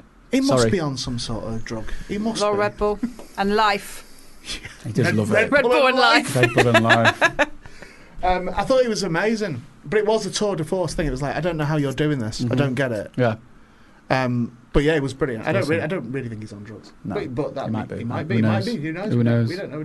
Nope. Don't know what they get up to in the private life. Do you not? Have you thought of anything else? What I might have chose? Well, I don't know. When you've just been chatting there, I've noticed that you've actually got the word Disney on your T-shirt today. Yeah. Yeah. And I think how great is that? So there we go. That's art. Yes. Disney art stuff. Yeah. Okay. And you've got That's and what it's you Disney, thought. and we've been talking a lot about Disney. So I'm staying strong on a Disney thing. I'm going to say to you now, come what may, I am going to keep doing this until you work out what song they've chosen. Oh, I thought that's what you said then. Come what may. Yeah. Or did I? Is it? That's what You you did just say said. that. You just said come what may. That is actually my favourite on my album. What do you think? That's what I chose or not? Well, if you have, I'd be quite happy because I used to run home from school with put Aladdin on or put Moulin Rouge on. And from Moulin Rouge, put Moulin Rouge on. Run home from school and put one of them two on. I used to proper wish they made a musical out of them both, and they have. But I've played Aladdin, but I've not been in Moulin Rouge, so that'd be quite nice. Has Moulin Rouge been a stage show? Yeah, it's on Broadway now, and it's been announced it's coming to London next year. Yeah. Oh, okay. Yeah. Well then, consider this an audition. Go on then. As well. It's been really nice chatting to you, man. Cheers, Thank you mate. for coming in. Pleasure. This is Matt Croak. Come on, mate. I did that like a proper DJ. Really good. I've left my mics up.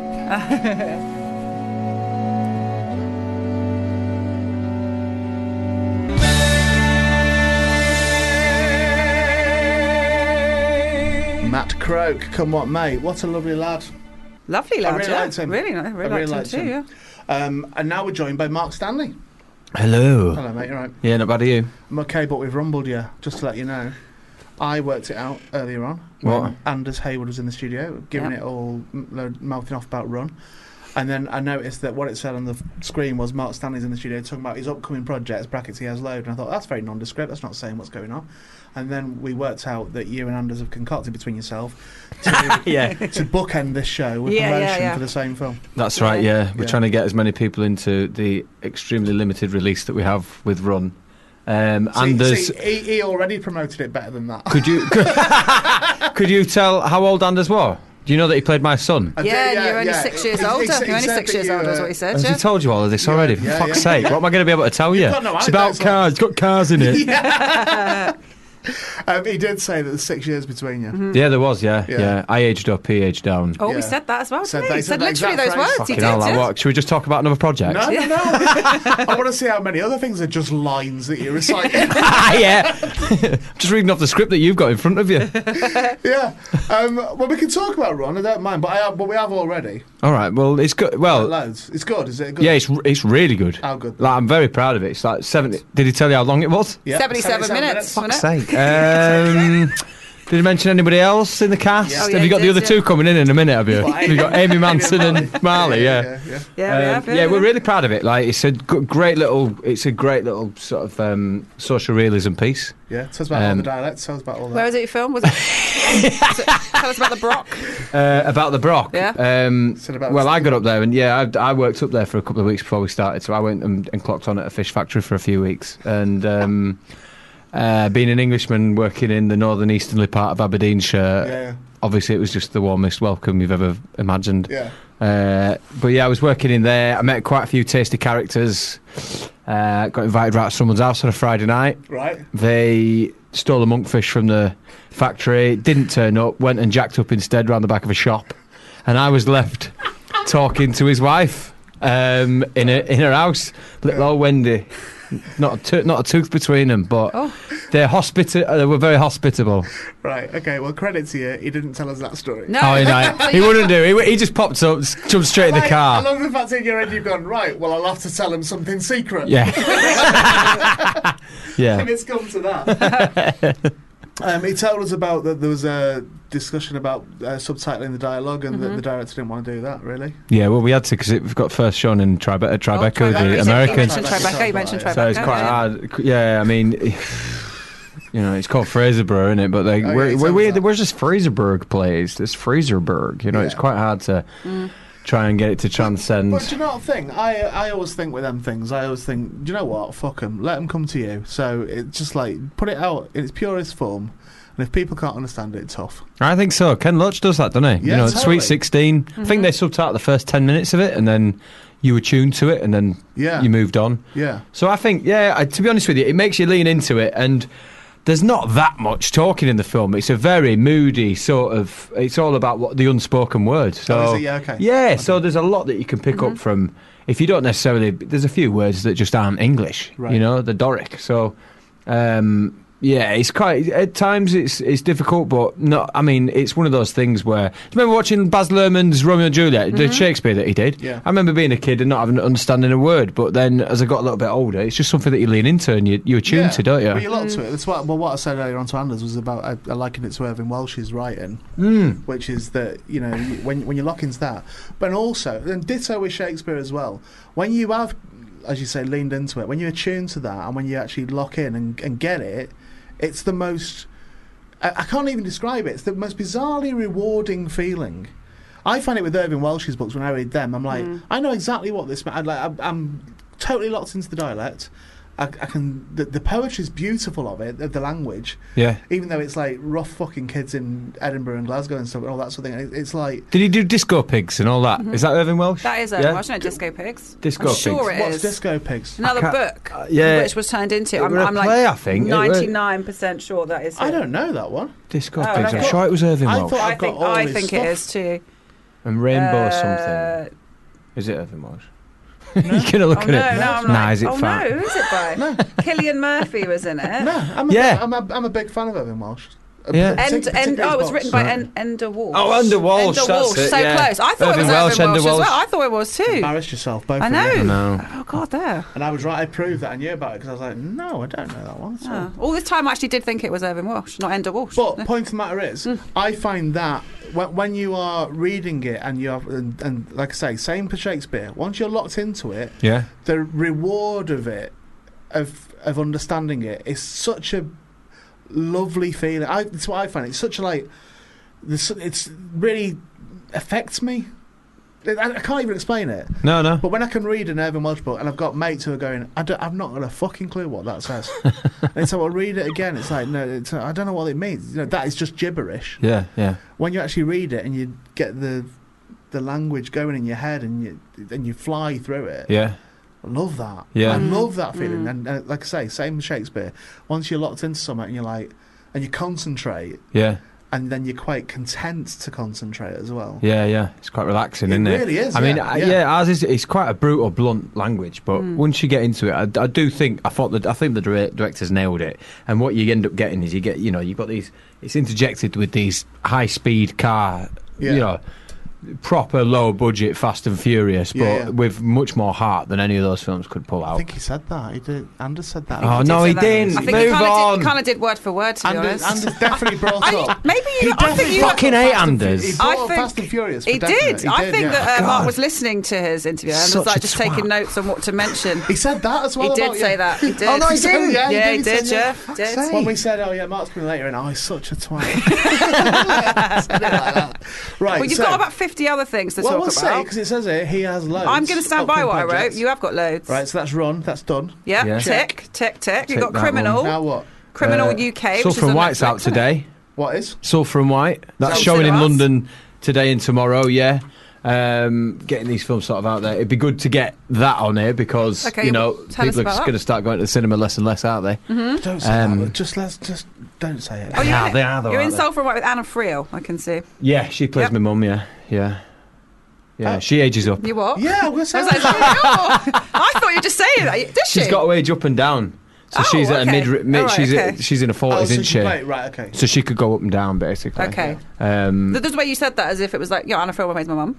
yeah, Sure, yeah, okay. Yeah. Yeah. But she's able to go down to sort of, early 30s, and then she goes up to sort of late 50s by the end of it, and Okay. all using makeup and stuff. Yeah. But yeah, it's great. I mean, it's an amazing story. It chronicles David Tate, who was a survivor of child sexual abuse. Okay. Ended up becoming sort of one of the biggest singular fundraisers for NSPCC, over $1.5 million, and he's climbed Everest 5 times. Okay. He's amazing. It's about, that film is, again, it's not a musical, but it's about showing the warts and all bruises and collateral damage that can be left from child sexual abuse. Yeah. And we don't pull any punches with it. It's not sugar coated. Okay. It's to open up the conversation and get people bring their voices forward as well, just Yeah. as he did. He's an amazing bloke. I've had this chance to play these weird survivors who have been. They're just they're amazing. They survive a lot more than I would, you know. And meeting people as well that you're playing, Is that a good or a bad thing? How does that feel to do that? For me, it's always been good, but I can imagine for some people to get a sense. Do you mean to get a sense of them? Yeah, but I mean, like for David, he endorsed the project, and he was on set all day, every day, and you're showing him in his worst lights. You're showing him when he was, a single-minded, callous person and the kind of behaviour that he was manifested from his child sexual abuse. He really did the dirty on people, and we don't show him in his greatest light at all times because he wasn't that way. But it's all about how that abuse dictates your behaviour when you're later on in life. So having him there, he just gave me insight into everything. I've learned a lot about that subject. Really, I didn't really know the spectrum of child sexual abuse, But we've been into the NSPCC a good few times, down to Childline. They're amazing. These people. Is that still a thing? Yeah. And we were up in Glasgow with the film festival, and we went in to speak to them. I mean, they answer a call every 25 seconds. 365 days of the year. And they're fucking volunteers. Yeah. But I did say to him, do you think it's weird that... Do you think it would be beneficial to your work or not if there was a money incentive? Because those people are turning up because they want to do their job. Yeah. They want to, and there's not. They're not just going for the paycheck. But there is, same time that once you've got them people, I guess you just sort of go, well, how unjust is it that they're not, given the opportunity to make a living doing something that they care about? Yeah. As we are. You know what I mean? You are, I am.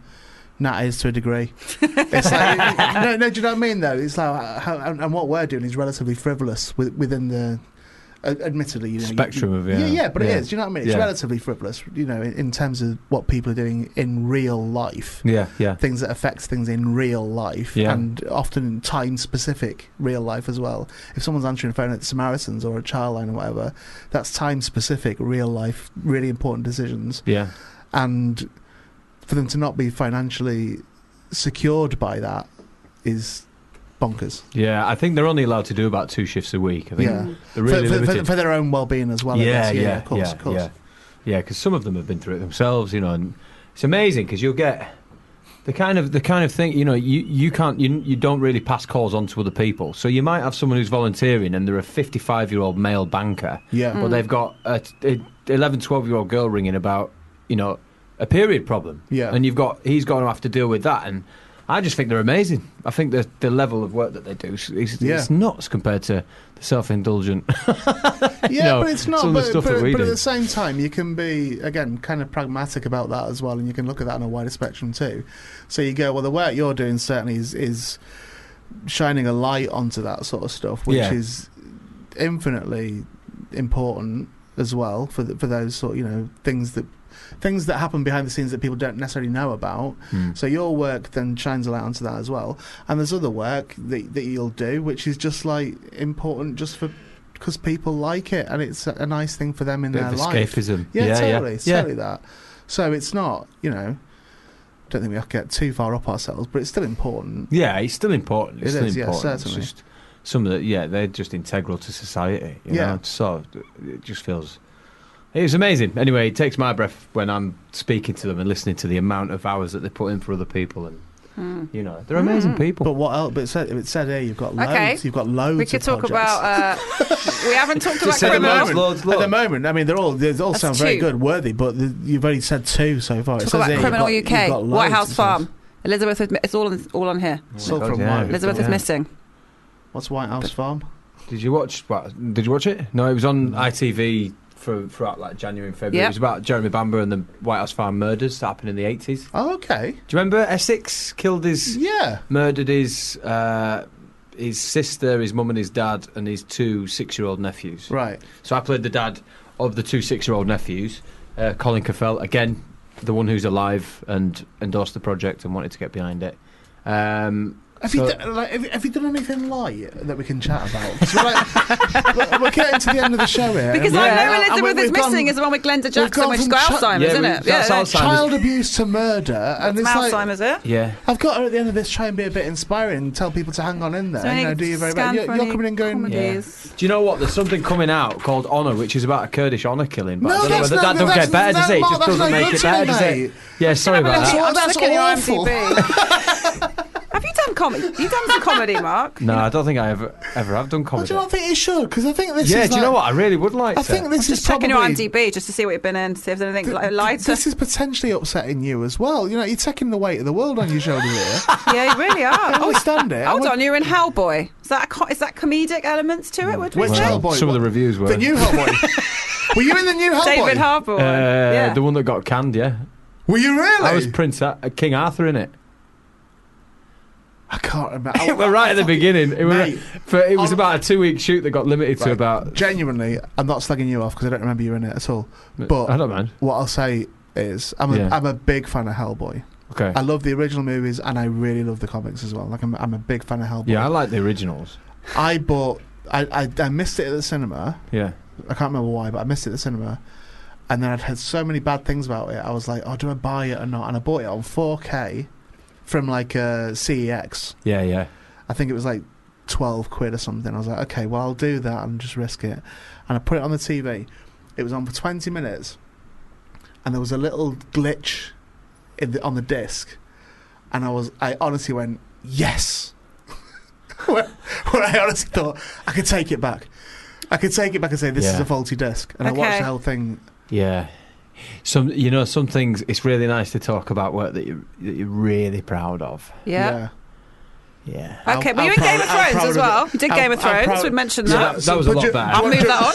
I'll move that on to something Do you want else. to talk about Hellboy though? Do you No, want to talk about Hellboy? let's talk about The only Hellboy. thing the only story I've really got about Hellboy. I couldn't work is out why. I couldn't work out why it didn't work though. Like honestly, I couldn't work it out. I don't know, and they had a huge budget on it as well. Yeah, it might have been wasn't- because it was shot in Who's in it? Bulgaria on the plebs. Was it? I mean, I had this fucking moment on that set where they put me on a horse, right? And you go into Bulgaria, so you're flying Wizz Air over there. You land, luckily, and then you get given this horse where. I do remember you in it. Do you remember me? I had that big fucking helmet on. Didn't you come in and like, and it was like Cut her head off it was and that. deception. Yeah. Yeah, I do. I totally But they do. cut the shit out of it. They cut. But Don't I'm not make bothered. excuses. I didn't mind. No, it was performance based. I'll take it on the chin. I'll take it on the chin. But they, I come down to galloping. They give me this fucking full body armor. This Right. thing weighs like 2 bodies worth. Yeah, right? yeah. And then they wielded this. They beat this. Yeah. This crown into shape for my head. Right. It weighed like it was like 3 stone on my head. Yeah. You come out, you've got this Braveheart length sword that reaches down to the ground. They put you on a horse that you don't know. You've got to gallop into this studio. And I'm supposed to look like the #1 fucking warrior in the world. And I come in looking like some out of Monty Python, man. Yeah, it was, wasn't it? Bouncing all over the place. I jump to get off my horse. The scabbard smashes my teeth on that. My helmet comes off, rolling around the ground. I'm trying to fucking pick it up, and the Americans are coming over going, hey man, Jesus Christ, man. I mean, are you okay? You're looking a little stiff. And I threw him the fucking helmet, and I went, try that fucking on. I said, try that on, and try galloping into a studio where there's been no put on the floor except for a shiny surface.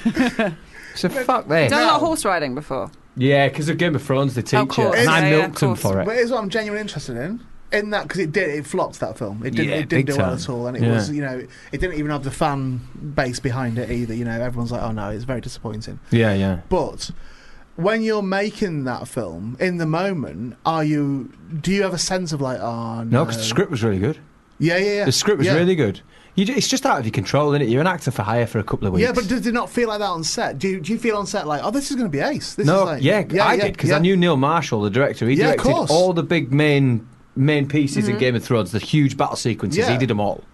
So, and he did my death in Game of Thrones. So I was like, Neil Marshall came up with it, and I thought, yeah, man, I know he's an amazing special effects director, and he's from Newcastle. He's just easy to get on with. But then when I turned up, you've got no idea. And then Mila Jovovich is opposite you, and you're like, well, for me, Fifth Element, Resident Evil, all those kind of movies. Yeah. Surely she knows how to make a meal out of these things, you know? Yep. She's amazing with that kind of stuff. Yeah. She could do the green screen, she turns it on so quickly. I had no idea. Yeah, it's odd, isn't it? I had no idea. Like I said, I couldn't work out what the problem was with it. But I really didn't like it. No, it was one of them. And you liked the Guillermo del Toro ones, didn't you? Oh, very much. Oh, yeah. But you know what? The new one is more in line with the actual source material than the Del Toro is that right? ones. Ah, Yeah, okay. yeah, I'd say so.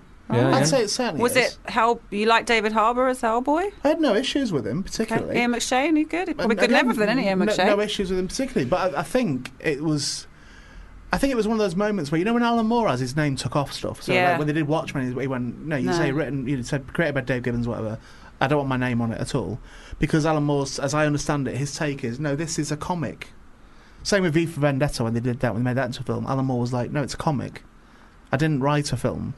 Okay. So if you want to make it into a film now, you're not putting my name on it. Yeah, fair enough. And I think Hellboy might be, if you're going to be true to the source material, the same thing. Because so much of Hellboy is about it being kind of noir. It's a bit noiry. Mm-hmm. There's a lot of black panels, you know, with just like a little bit of light in it and that. You know, it's beautiful artwork, but it's one of them where you're like, how would you...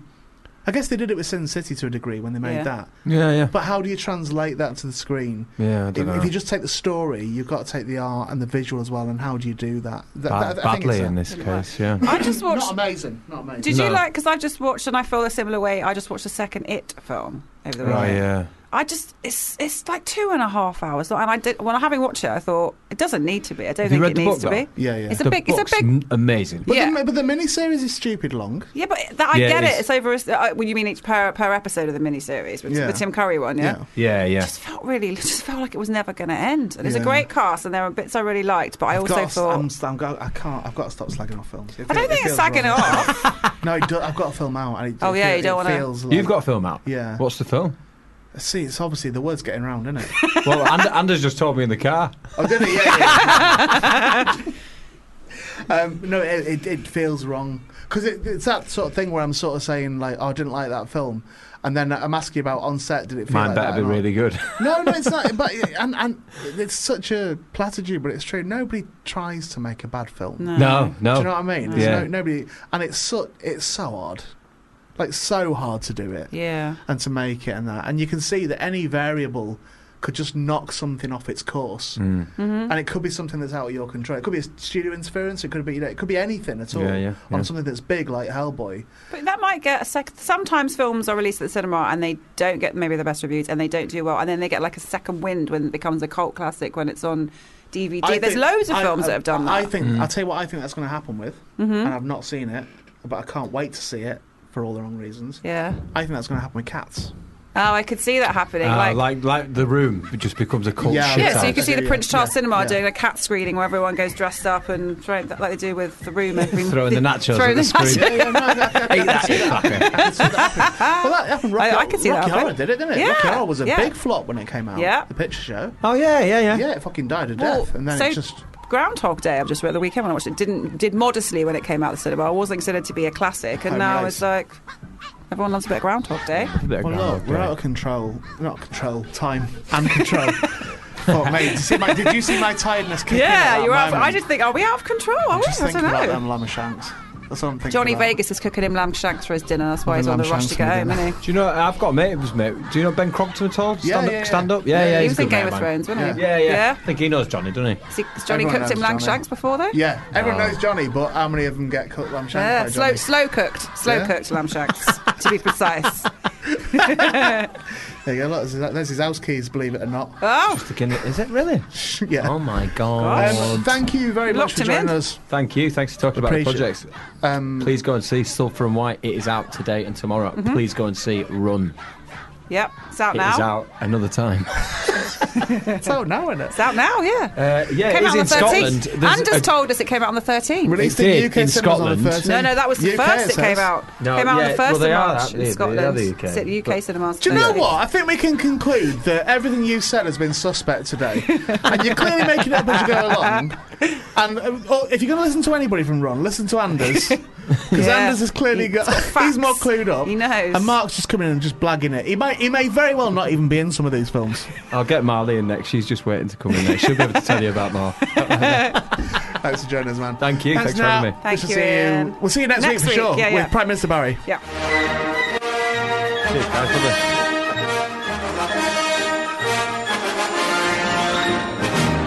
You've been listening to a FUBAR Radio podcast. For more information, go to FUBARradio.com.